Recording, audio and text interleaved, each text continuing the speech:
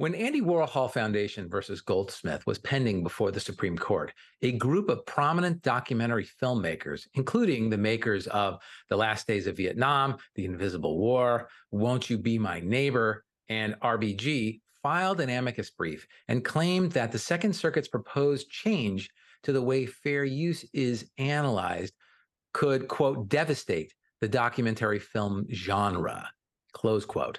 Now that Warhol has been decided, it's clear that the way in which fair use is now to be determined will have an impact on documentarians who rely on the use of unlicensed third party materials as part of conveying their story. We are going to talk about this on this installment of the briefing.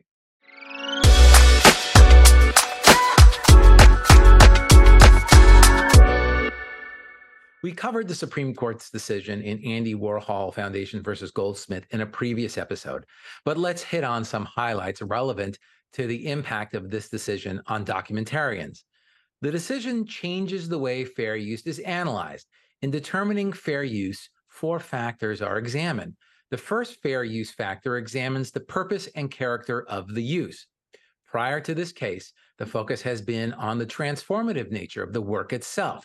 The Supreme Court in Campbell versus Acuff Rose Music established this transformative use analysis when it said that the first fair use factor is an inquiry into whether the new work merely supersedes the objects of the original creation or instead adds something new with further purpose or different character, altering the first with new expression, meaning, or message.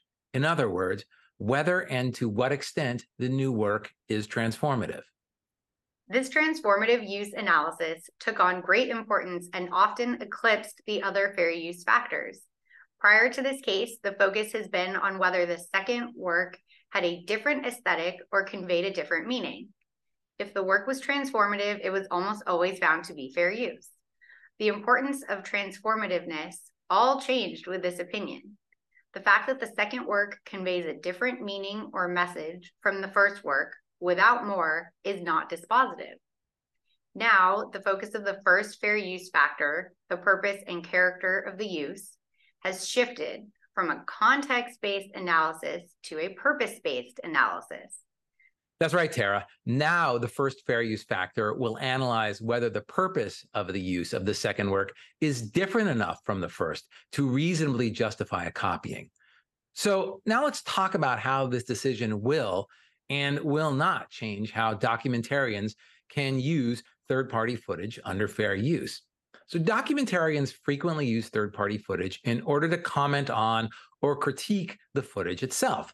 Section 107 of the Copyright Act provides that the fair use of a copyrighted work, including such use for purposes such as criticism and comment, is not an infringement of copyright. At oral argument in Warhol, both Goldsmith and the U.S. government agreed that commenting on the original work, criticizing it, or otherwise shedding light on the original work is the most straightforward way to establish fair use. Right. In its opinion, the Supreme Court reasoned that where the use is for commentary or criticism, a copying of the first work may be justified because copying is reasonably necessary to achieve the user's new purpose. Also, the court observed that criticism of a work ordinarily does not supersede the objects of or supplant the work. Rather, it uses the work to serve a distinct end. But what about uses that are not for the purpose of criticism or commentary, but for a biographical purpose? Documentarians often use third-party footage as a biographical anchor to convey a biographical fact about the subject. Would such uses reasonably justify the use of the underlying material? That's a great question, Tara.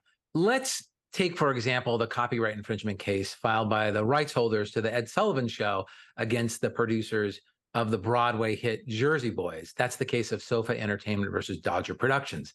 In that case, Sofa Entertainment took issue with a segment in the play where one of the band members speaks to the audience directly about how the band was coming of age during the British invasion. And then he speaks to the audience, or as he's speaking to the audience, a clip of the Ed Sullivan Show is shown where Sullivan introduces the band. And then after that, the stage actors perform. In SOFA, the Ninth Circuit said that using it as a biographical anchor, the producers put the clip to its own transformative ends, and that being selected by Ed Sullivan to perform on his show was evidence of the band's enduring prominence in American music. The Ninth Circuit's analysis of the purpose of the use of the clip, the Ed Sullivan clip, was contextual. Had the Ninth Circuit engaged in a purpose-based analysis, this factor may have favored the plaintiff, given that there is a strong argument that the purpose of both uses are extremely close. The original being to introduce the band to the Ed Sullivan audience, and the purpose of the second use being to show the introduction of the band on the Ed Sullivan show. Right. And prior to the U.S. Supreme Court's decision in Warhol, it was well established that the use of third-party content to serve as a biographical anchor is fair use. That's true. And I gave that advice previously many times to documentary producers. However, it's not so clear that that will always be the case in light of Warhol going forward. While a different contextual purpose may be relevant, as you said earlier, it's no longer dispositive. Further, it may be challenging to determine when the first factor would favor copying, since the determination of whether the second use shares the purpose or character of the original work, or instead has a further purpose or different character, is a matter of degree. And that degree of difference must be balanced against the commercial nature of the use, as said the Supreme Court in Warhol. And there is scant little case law to provide guidance here. The Warhol Court focused significantly on balancing the first fair use factor against the copyright owner's right to create derivative works. The court said that Campbell cannot be read to mean that the first fair use factor weighs in favor of any use that adds new expression, meaning, or message. Otherwise, transformative use would swallow the copyright owner's exclusive right to prepare derivative works. Perhaps the extent to which a secondary work could or could not be considered a derivative of the first is part of the measurement of the degree to which the second work has or doesn't have a further purpose or a different character. I agree with that. I do think that whether or not the allegedly infringing work could be considered a derivative of the original will be part of the measurement of the degree to which the second work has or doesn't have a further purpose or a different character. In light of the refocusing of the first fair use factor, the remaining fair use factors also take on renewed importance, and they will require a deeper inquiry post-Warhol. So what might this look like for a documentarian who uses a third-party clip as a biographical anchor? Some guidance may be found in SOFA Entertainment, the Ed Sullivan case that we just talked about, where the clip is used and where it conveys mainly factual information.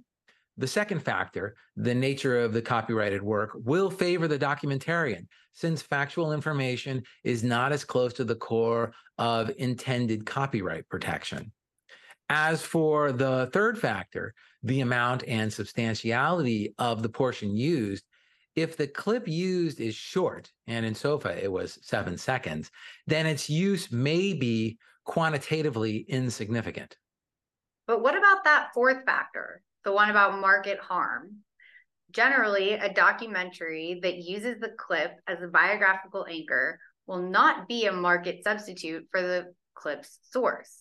However, what if the plaintiff actively licensed its content for a fee? In Bill Graham Archives versus Dorling Kinserly, the court said that the market harm suffered due to the loss of license fees was not sufficient to sway the fourth factor, where the use of the images was contextually transformative. However, in Warhol, the Court of Appeals found that the Warhol Foundation's commercial licensing of its image encroached on Goldsmith's protected market to license her photographs.